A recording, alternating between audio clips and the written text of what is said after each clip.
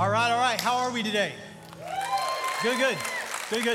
Hey, I want to welcome everybody across all of our physical locations, anybody joining us online. So good to have you. If you have a Bible, would you please find 1 Corinthians chapter 6. 1 Corinthians chapter 6 is where we are going to be today. And if today is your very first time here and nobody warned you, all right, maybe the girl you're really into, before she said she'd go out with you, she said, you need to go to church with me today. You're going to find out why, all right, here in just a minute. And I would say I'm sorry, but I'm not. All right, so anyway, to kind of catch you up to speed, 2 weeks ago, I preached for nearly an hour on the subject of sex and received a lot of attention from that. I've always been told if you want to draw big crowds to church, do a series on sex or do a series on the end times, or better yet, do a series on will there be sex in the end times. And so lots and lots of attention. I didn't have enough time to cover everything that I wanted to cover in part one, so we split it into two parts. Today, I'm going to cover everything else I didn't have time to cover then, so if you missed that message, go back and listen to it later today. But you guys have made my job a whole lot more difficult because you sent in questions, all right? And so lots and lots of good questions came in, and so I'm going to try to address as many of the most common ones that came in both today and next week. But there's just no way I think I can get to all of them in this series. And so we may even have to do like a special podcast where I speak specifically to some of these really good questions that you all sent in. Now, if you are just now joining us, we are about halfway through a series of messages called Significant Other. And here's the big idea of the series is that you and I were created in the image of our Heavenly Father. And because He is a relational God, we are relational people. We crave relationships with friends, family, and a potential significant other, a romantic encounter, maybe a marriage relationship one day. Now, all of this is found in Genesis chapter 2. So in Genesis 2, we see that God created the universe, He created the world and everything in it, and then He created Adam and Eve, male and female, He created them, and they were designed to not fulfill or complete each other, but to complement each other in every way. So physical, emotional, spiritual. It's those words of Adam when he first laid eyes on a very naked Eve. He's like, man, at last. But then in Genesis chapter 3, we see that Satan comes and he destroys and distorts this image of God within us. So what I mean by that is that marriage and sex, in that order, is God's design. And He actually designed it and He gave it to us as a gift and He knows how it works best. Therefore, we do not have the authority to edit it or to redefine it. So God designed sex as consummation, not just merely recreation. And it's meant to mirror the covenant relationship that God has made to us in and through Jesus Christ. So here's another way of saying it. Sex consummates the covenant, which is why we are to wait to experience it after promises are made to each other for life. It is a powerful thing, the fusing of two bodies into one. In fact, the Hebrew word for intimacy, we learned this 2 weeks ago, is dode, and it means the mingling of souls. And it is emotional and it is even spiritual, which is one of the many reasons why sexual abuse and trauma is so damaging, because it strikes us at a spiritual core level. This also explains why Satan attacks and counterfeits it. So just by way of review, I said a couple weeks ago that when God instituted a marriage, Satan initiated a war.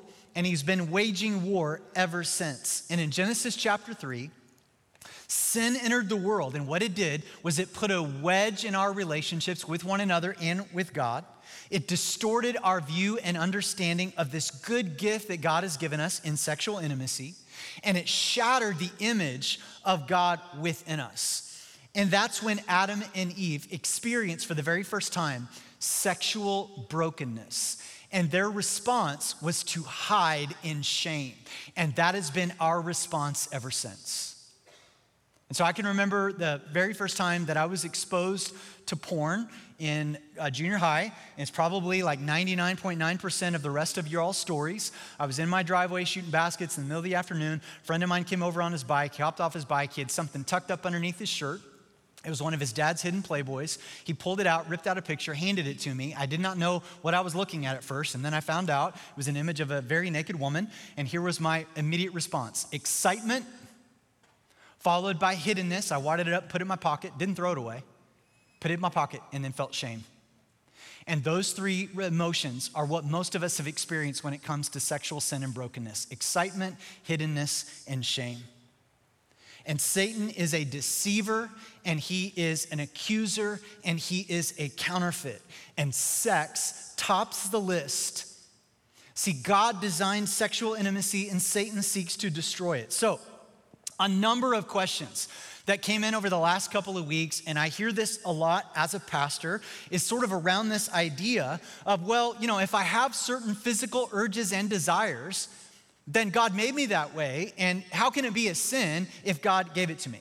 And I need to speak very directly to this, but I want to speak very empathetically and very pastorally. I need to get the tone of this right. This whole issue of, well, God kind of gave this to me, so I need to act on it. And I just need you to know that no, he did not. That it is a distortion of what God made in you and for you. Now, those of you that are pushing back on me, you're not quite sure what you just heard, you're uncomfortable with that, go with me on this. Understand, let's just make a list of all the things that existed before sin. Did you know that work existed before sin? Food and rest and attraction and sex, all that stuff existed before sin. Sin is a distortion of the desires and the gift.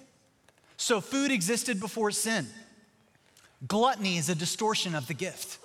Work existed before sin, but workaholism and finding my identity in and ignoring my family, all that's a distortion of the gift. Rest existed before sin. Laziness is a distortion of the gift. Attraction existed before sin. Lust is a distortion of the gift. And sex existed before sin. And anything outside of one man, one woman for life in a covenant relationship is a distortion of the gift. And God calls this sexual immorality, which is not our favorite term. It's not very popular, but remember what I said to you 2 weeks ago, that every time the Bible talks about sexual immorality, that is our Heavenly Father saying, please don't hurt yourself. Man, please don't hurt yourself. It's like the manufacturer's warning label on something really, really powerful. But then Satan baits us into it, counterfeits it with a lesser version of what God intended, and then here's what he does. He accuses you in your shame. What you need to understand is that Satan knows your name, but he calls you by your sin. Jesus knows your sin, but he chooses to call you by your name. And what Satan does is that in the midst of your loneliness, brokenness, and shame, he flashes images of your sexual past across your mind, convincing you that you could never be received by God, that you are totally outside of his grace as we sit in the ashes of our addiction and shame. What I need you to know about Jesus is that he never once scolds, shames, or shuns somebody caught in sexual sin. Not one time. Like, not one time. Now, in fact, I'm loving these little golf claps. It's just not fully in, but just kind of there. All right, Luke chapter 4, Jesus said, I have come to bring good news, not bad news in this area, that he has come not to condemn the world, but to save. Now, he will convict, and many of us are I was telling somebody, I was like, this is kind of one of those messages, it's like if I got to run into oncoming traffic, I'd rather square it, rather than just put a leg out and lose a limb. And I like today, I just know this is one of those messages. You're going to either leave angry or changed, but at least there'll be some sort of response. And I just want you to know that Jesus is not bringing about condemnation in your life. He is trying to bring good news. God does not have a low view of sex. He actually has a highest view of sex. And so remember what we said a couple weeks ago. The Bible is pro-sex within boundaries where it will bring blessings and not pain. But all of us have been discipled, me included, in the culture of what is called the sexual revolution ideology of the past 60 years or so. And it has shifted our view and understanding of sex as something sacred, spiritual, and selfless to something that is common, carefree, and casual, just as long as it's consensual. But see, we need to understand that ultimately, our understanding of human sexuality is a lordship issue. So I need to say this at the top of the message, is that this message is primarily for those of you that would identify as Christians. If you're like, man, I'm a Christ follower, I've given my life to Jesus, I'm not perfect, but I'm in process, I've been baptized, I want to follow after Jesus in every area of my life. This message is for you, and this is a lordship issue. If you are not a Christian, and you're here because somebody invited you, first of all, like you can have that conversation with them later, all right? Secondly, you get to audit this message.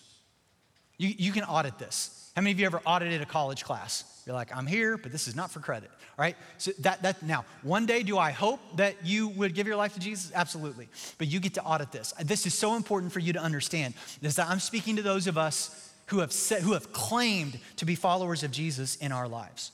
Now, this is a real particular struggle with all of us because I've got you at best about once a month. Studies showed that committed Christians attend church 1.7 times before COVID. Because of COVID, it's dropped to once. So I've got you once a month, and your screen has you the rest of the time.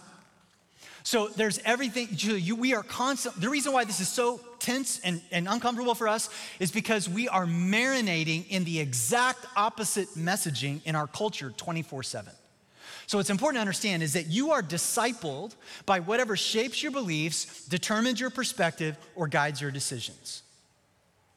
So with that definition in mind, I just want you to get real curious about something in your life. If your view and understanding of sex has shifted dramatically in the last 5, 10, 15, 20 years, why is that? What changed? And chances are it's because we've been inundated just relentlessly in the dominant ideology of our culture. Or maybe there's a family member or friend that we love and care about very, very much, and they're living outside of God's design for them in this area of their lives, and we changed our view in order to stay in relationship with them.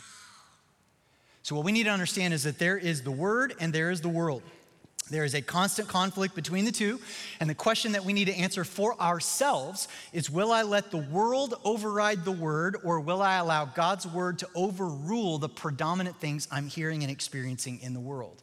Will I edit the words of the Creator to be more palatable to the way that I want to live my life, or will I submit this area of my life to Him, knowing that He's a good, good Father and He knows what's best? Catholic theologian and philosopher Jean Vanier put it so well. He said, we all have to choose between two ways of being crazy: the foolishness of the gospel or the nonsense of the values of our world. So pick your crazy and then go with it. All right, so that's my introduction, all right? Aren't you happy? So as we get into the text, one of the things I think you need to understand about the city of Corinth, all right, which is, Paul writes this letter to a church in Corinth. And before we walk through this passage together, is that the church in Corinth had a lot of similarities to Broad Ripple here in Indianapolis. All right, everybody was young, single, and trendy. They shopped local. They supported a sustainable business. They were environmentally conscious. They ate kale, drank IPAs. You know, every election cycle, they're feeling the burn. They're making up pronouns. They're waking up at the crack of noon. All right, and all of them are talking about moving to Nashville. All right.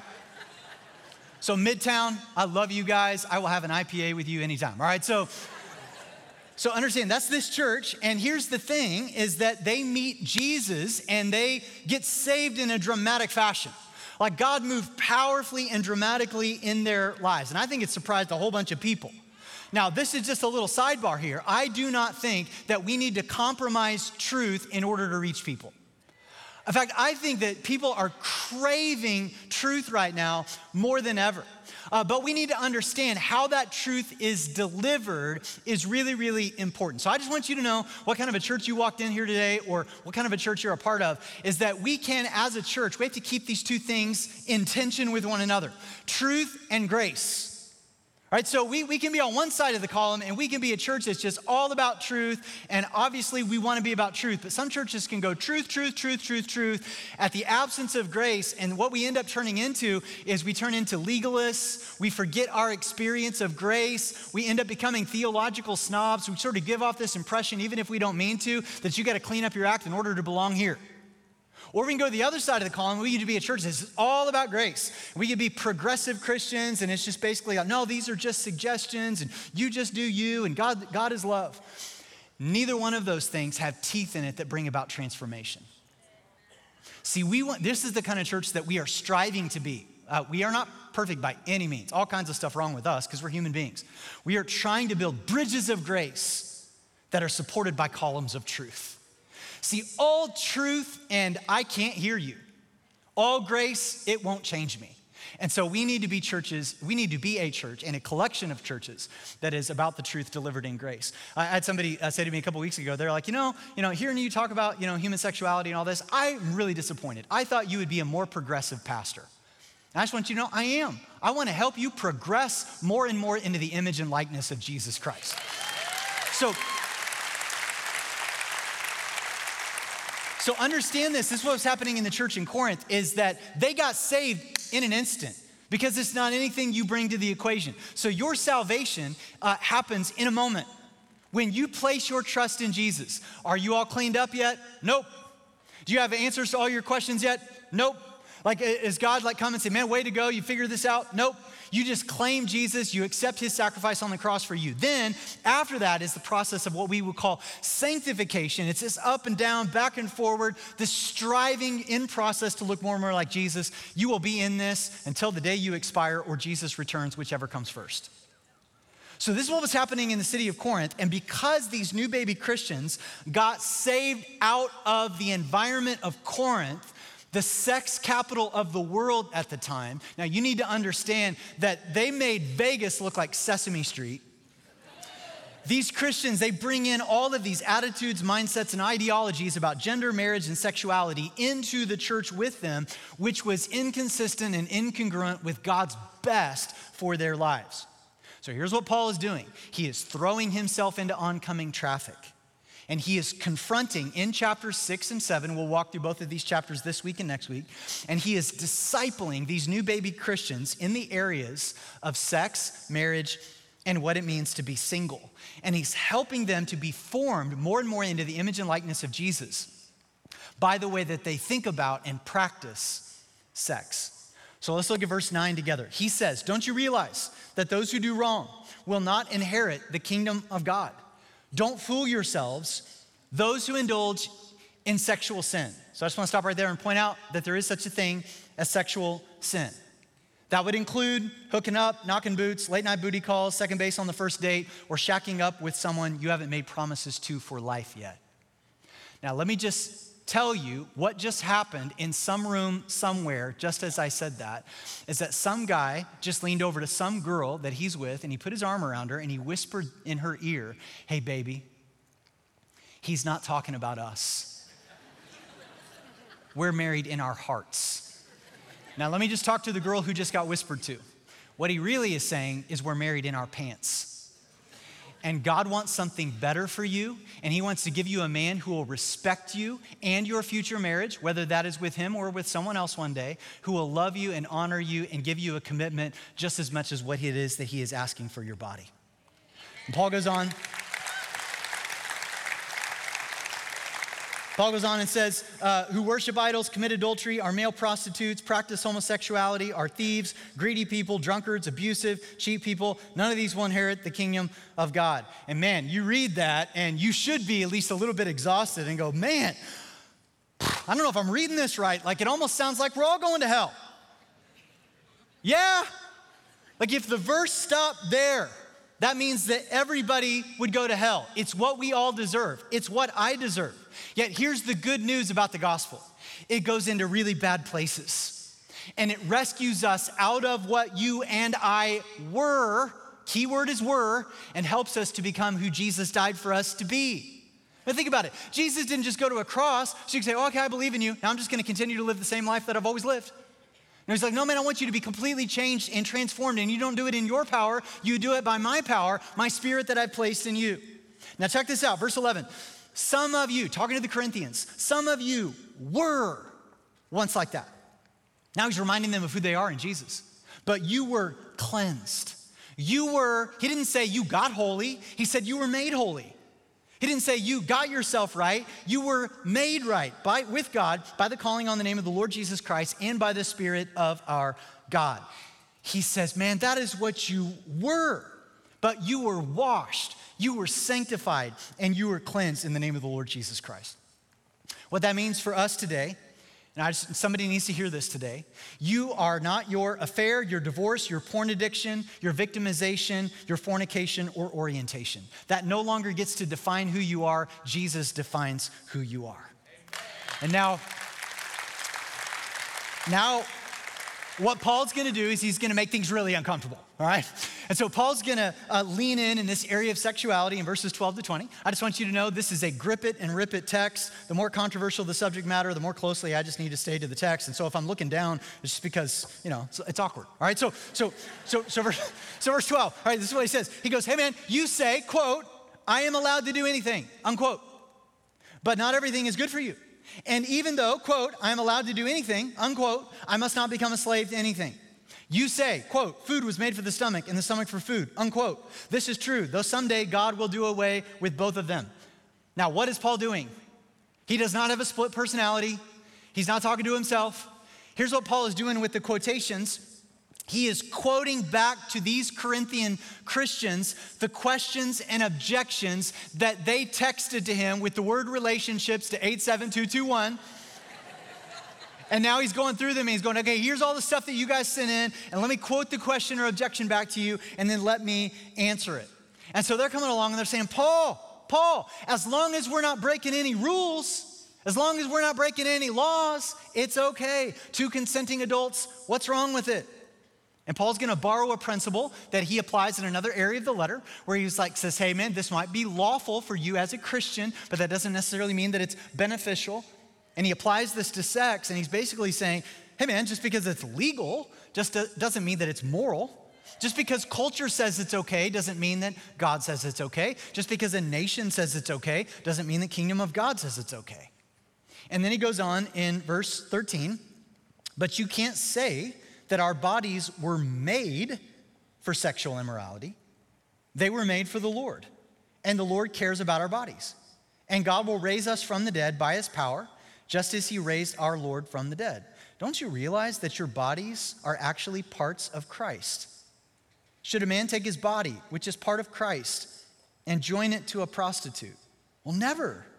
And don't you realize that if a man joins himself to a prostitute, he becomes one body with her?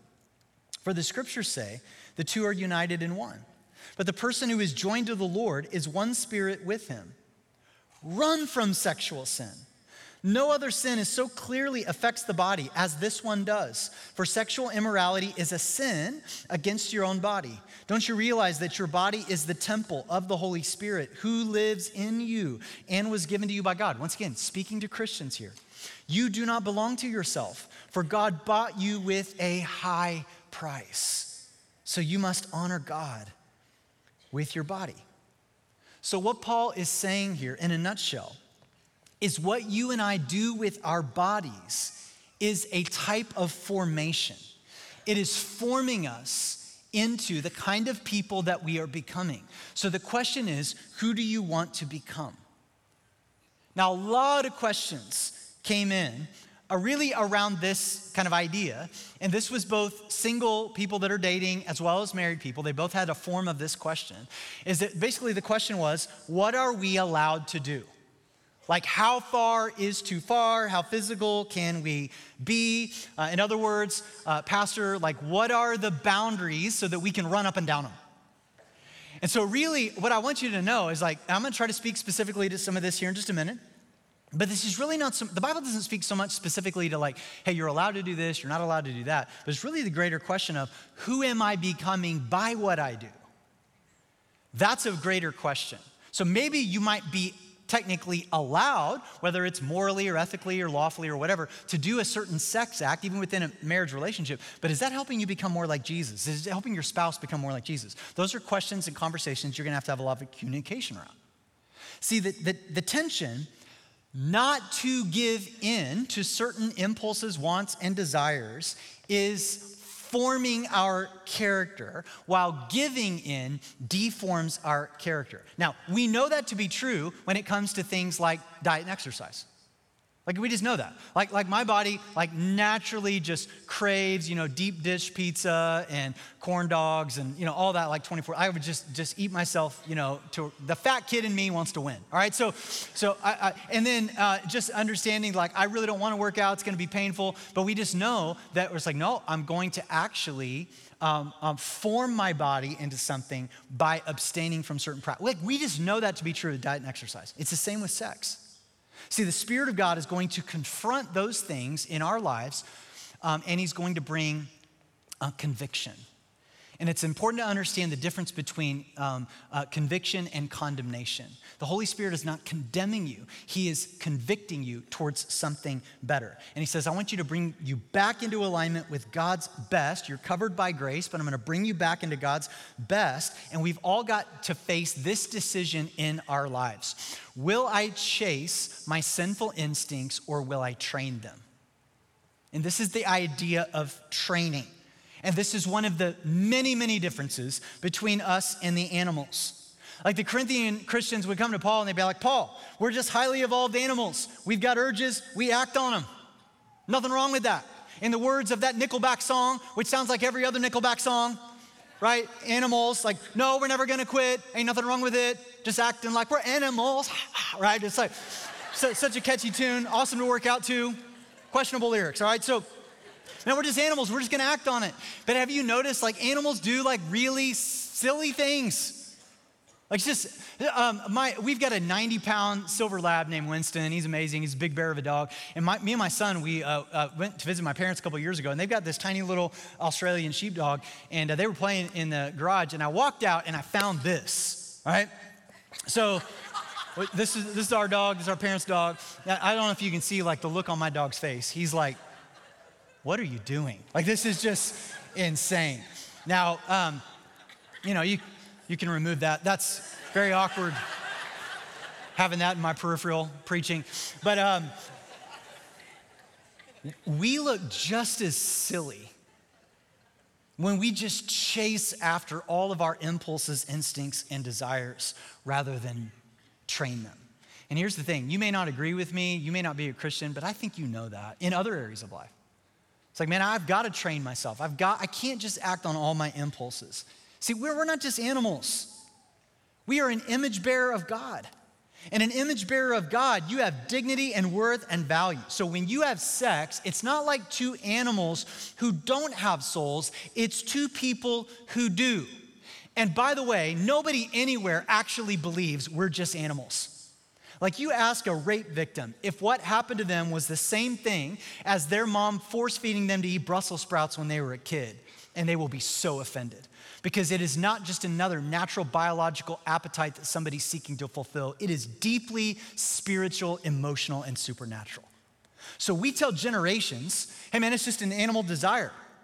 And then we act surprised at the epidemic of sexual addiction and assault in our culture. You tell a whole generation they are nothing but purposeless animals, don't be surprised when they act like purposeless animals. In 1 Corinthians 9:27, Paul says this, no, I discipline my body and I keep it under control and I'm blessed for it. And we all have to do this. We all control our desires for the good of society and for our own spiritual and emotional health and for the health of our marriages. Now, this doesn't make us less of a person. This makes us actually more of the person that God created and designed us to be. And it is called submission to the lordship of Christ.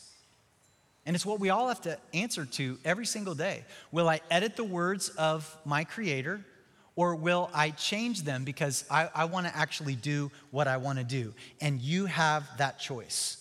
And we don't like submission to the Holy Spirit because we are autonomous human beings, especially in the Western world. We value our freedom. And so we say, you know what, I want to be free.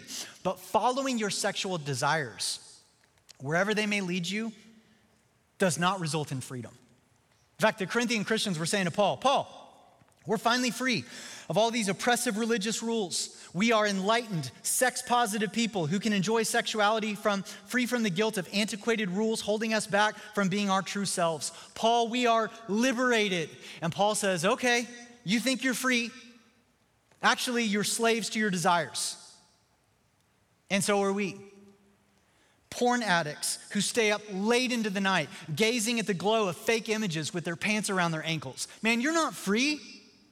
Giving it up on the first or second date because you really want him or her to like you and you're tired of being alone. Man, you're not free. Sneaking around and hoping nobody sees you walk into or out of that hotel room with somebody who isn't your spouse, you're not free. 2 Corinthians 3:17 describes freedom. Wherever the Spirit of the Lord is, there is freedom. So listen, God's got a plan to bless your life. Satan has a plan to curse your life. And just like your company's HMO, you get to decide what plan you're on. And everybody gets to decide. So society is beginning to see that the sexual revolution ideology of 60 years ago just isn't working. Like they're slowly beginning to recognize. I said this 2 weeks ago. Sociology is just catching up to where good theology has been for thousands of years. And study after study, non-Christian studies, by the way, are just revealing that this so-called liberation has just enslaved us. Here's just a couple of examples. The Washington Post, not necessarily known for its Jesus-centered content, had an article called "Consent is Not Enough," and they said, we need a new sexual ethic. And they talk about all the stats about how porn and hookup culture are ravishing this generation. And let me just read an excerpt from it. It said, this generation is the most sexually liberated, but least sexually satisfied. In our post-sexual revolution culture, there seems to be wide agreement among young adults that sex is good, and the more we have of it, the better. That assumption includes the idea that we don't need marriage to be tied to a relationship, that our proclivities are personal and not to be judged by others, not even by participants. In this landscape, there's only one rule: get consent from your partner beforehand. Now listen to this last sentence. But the outcome is a world where young people are both liberated and absolutely miserable. This generation is the most sexually liberated and also the least sexually satisfied. Fascinating. The Family Institute did this big study on relationship satisfaction and sexual satisfaction. Let me just show you the graph. Lots of content here. Basically, I'm gonna kind of break this down for you. They basically asked couples, how satisfied are you in your relationship? Like, take sex out of it for just a minute, just your relationship. And so all the way over on the left, the least satisfied couples were either shared secular, gender progressive, or gender traditional couples. All the way over on the right, the most satisfied in their relationships were highly religious, gender progressive, or traditional couples. So translation, a scenario where a guy meets a girl and gets married and he makes promises to her for life. The most satisfied. Now, let's talk about sex for a minute, the next one. How satisfied are you in your sexual relationship with your partner? All the way over on the left, the least satisfied were shared secular couples. All the way over on the right, highly religious couples. What that means is if you meet somebody, you decide to honor God in your relationship, you get married, you come to church regularly, the stats are showing you're having the best sex ever. A number of questions came in around cohabitation.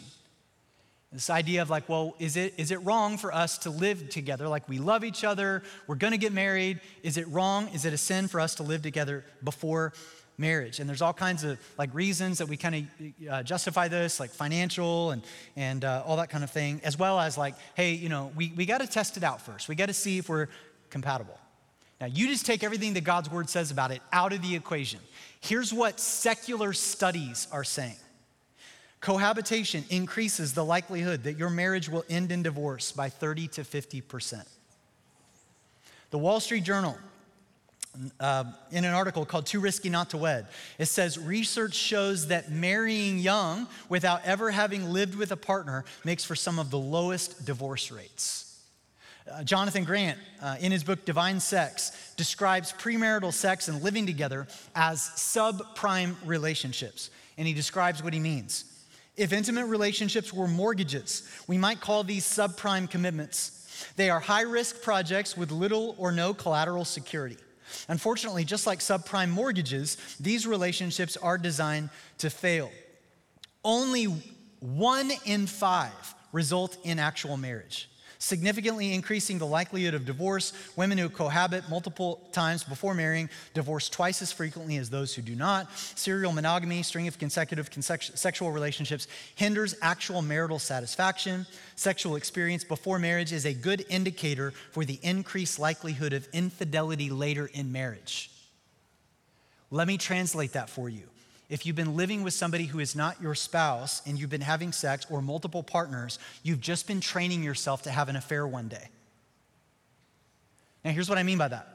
If before marriage, you're not actively training your desires, you're not resisting temptation or controlling your drive, you're not submitting to the Holy Spirit, and you just say, well, one day when I find the one and I get married, then I'll refrain, just keep in mind that you do not have the practice to do so.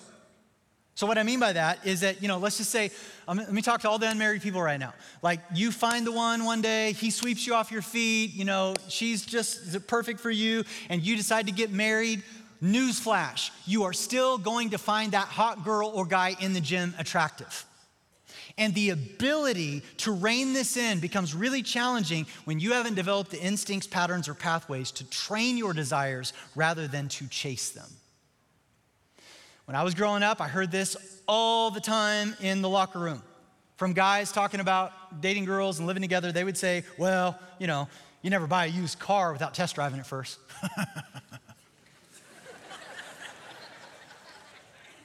You wouldn't buy a pair of shoes without trying it on first?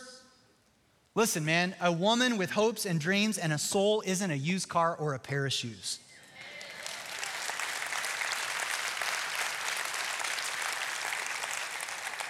The Corinthian Christians come back and they were like, hey, Paul, man, honestly, at the end of the day, it's my body. It's not hurting anybody else. I'm going to do with it what I want. In Corinth, they had my body, my choice bumper stickers all over the back of their camels. And in verse 13, Paul speaks to this. He says, hey, man, the body wasn't made for sex, but for the Lord. And he cares about your body. I'm going to talk about this next week. We follow a king who stayed single his whole life and never had sex, and he was the most fulfilled person ever. You don't have to have sex to be a more complete person. That is a lie straight from the pits of hell.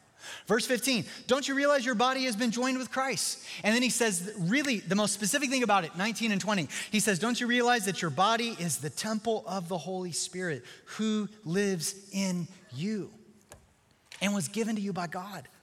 You do not belong to yourself, for God bought you with a high price, so you must honor God with your body. All right, class, pop quiz, all right? Don't you love those? Who made your body? God. Very good. You're much better than the 9 o'clock. The 9 o'clock was very confused about that. All right. Right. Who came in a body, lived a perfect life in a body, and was crucified with nails through his body and was resurrected bodily? Jesus. You're super, super sharp, right? Who is coming to judge the living and the dead, the deeds that we commit in the body, and we will then spend eternity in heaven with him in a new body, right? Jesus. All right. So here's Paul's point. Your body, you didn't make it. You didn't redeem it. You didn't resurrect it.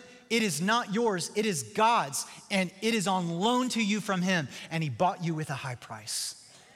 Now listen. If you are not a Christian, you just audit what I just said. 1 Corinthians 5, Paul says, what do I have to do with judging anybody outside the faith? But for those of you who are, Jesus didn't just die to be your savior, to get you into heaven one day when you die.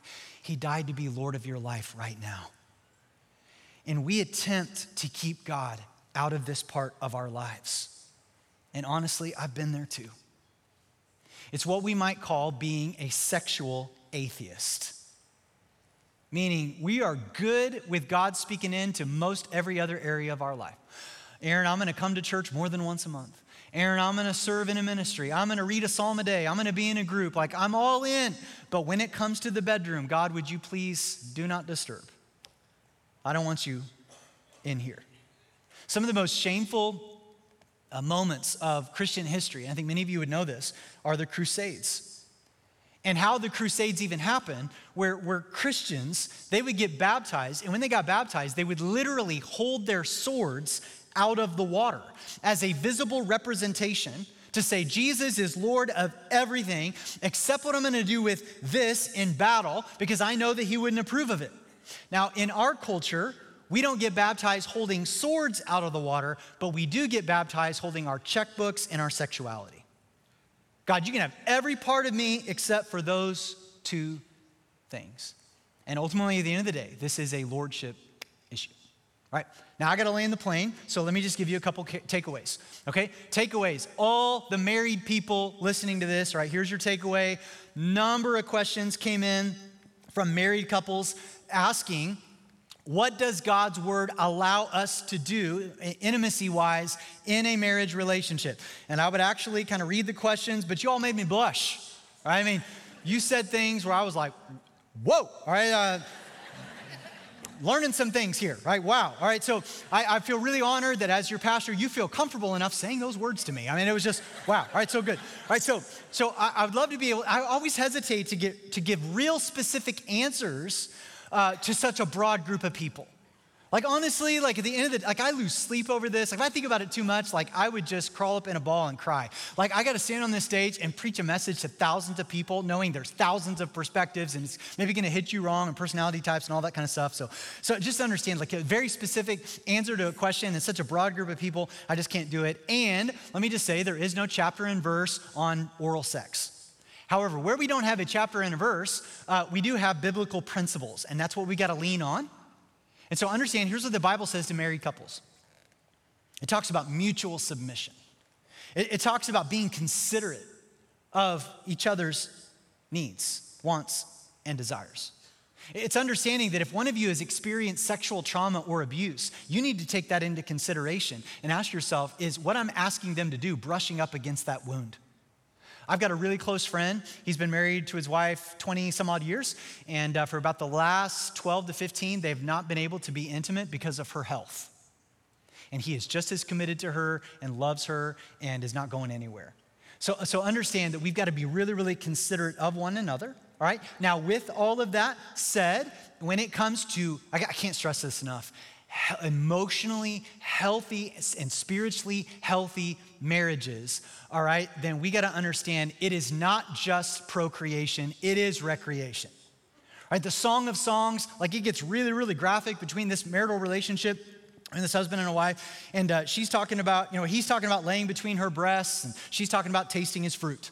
All right, so just use your imagination, okay? So we need, and when it comes to healthy, spiritually healthy, emotionally healthy Christian marriages, like I said this 2 weeks ago, we need lots of Pentecostal marriages, lots of tongues and laying on of hands, all right? So 1 Corinthians 7, those that weren't here 2 weeks ago. 1 Corinthians 7, we'll get into this more next week. Listen to what Paul says. He goes, the husband should fulfill his wife's sexual needs and the wife should fulfill her husband's needs. Some of you just found your life verse. You're just like, that's it. That's my next tattoo, all right? And you're like, yes, ma'am, reporting for duty. I can apply that right now. Like, it's like, so in healthy, emotionally healthy spiritual marriages, man, you work to keep it red hot. Now, my wife would tell you I can make anything sexual. Right? She comes home, she's like, I think the tires on the truck need to be rotated. I'm like, I'll rotate your tires right now. And she's like, I don't even know what that means. I'm like, I don't either. That's sounded good, all right? I heard it, they texted it in to me. I used that. All right, verse 5. Do not deprive each other of sexual relations. Now listen to this. Unless you both agree to refrain, this is good, healthy communication, from sexual intimacy for a limited time so that you can give yourselves more completely to prayer. Afterward, you should come together again so that Satan won't be able to tempt you because of your lack of self-control. And then he says this. I say this as a concession, not a command. It's like, I'm not commanding this. I'm just saying, hey, this is a wise thing for you to consider. So a whole bunch of questions that came in around what can we and can we not do. It all comes together under the umbrella of, and I'm going to get into this next week, that your marriage will not work if you don't first operate as Christians, secondly, operate as friends. And then you're having good, healthy communication with one another. Unmarried people, and I'm going to get real specific to all the singles next week because Paul addresses it in chapter 7. Here's your action step, single people. Flee sexual immorality. That's so awesome. I was like, amen. Oh, yes, that's so good. Thank you so much, Pastor. All right. That moment of awkward silence was the best. Oh man, I wish I would have had a GoPro to record that. All right, so here's a few questions that came in. How far is too far when it comes to dating? For instance, and then they gotta, specify, making out a sin, kissing, placing hands on the hips, cuddling, fondling. Well, I wonder what you're doing. All right, here's the other one. My boyfriend and I have been dating for 1 year. Can we sleep together, no sex, and kiss sometimes? And let me just kind of say this, you are, once again, where's the border? Let me run up and down. And you saying hey, can we sleep together and not have sex? That's basically like saying, I am starving to death, so I'm gonna go to bed with my cheeseburger and not eat it. That's what that is. All right. What determines the limit for non-married couples? What makes holding a woman's waist while dancing fine, but 6 inches lower, that's a sin? And that one just made me chuckle. I was like, did you fall asleep during your high school biology class? 6 inches lower is where the hoo-ha-has are, right? And it's a totally different thing. Totally different thing. Is masturbation wrong if you don't watch porn while you're doing it? I mean, I just really appreciate all the honesty of these questions. And here's what all these questions are asking. Just what are we allowed to do and not do? Because I'm just gonna run it right up to that border. Once again, I just want to throw this statement out to you of formation. You might technically be allowed to do it, but who are you becoming by what you do? That's the greater question. In the letter to the Ephesians, it says, if you come face to face with Satan, literally, you face him in an alley, here's what you do. You put on the full armor of God, the breastplate of righteousness and the sword and the shield, and you go toe to toe with Satan. We're talking no shrinking back, UFC octagon bloodbath. That's what you do. But it says something very, very different when it comes to sexual temptation. See, everywhere it talks about sexual sin, because it's so unique and different, it doesn't say that you face it and fight it. It says that you resist it. That you flee sexual immorality. Why? Because you and I don't stand a chance. Now here's practically what that means. If you walk out to your car today when the service is over and you see Satan leaned up against your car, he's just kind of throwing a ball up in the air and he wants to fight you. Here's what you do. You go toe to toe and you fight him right then and there because greater is he that is in you than he that is in the world. All right?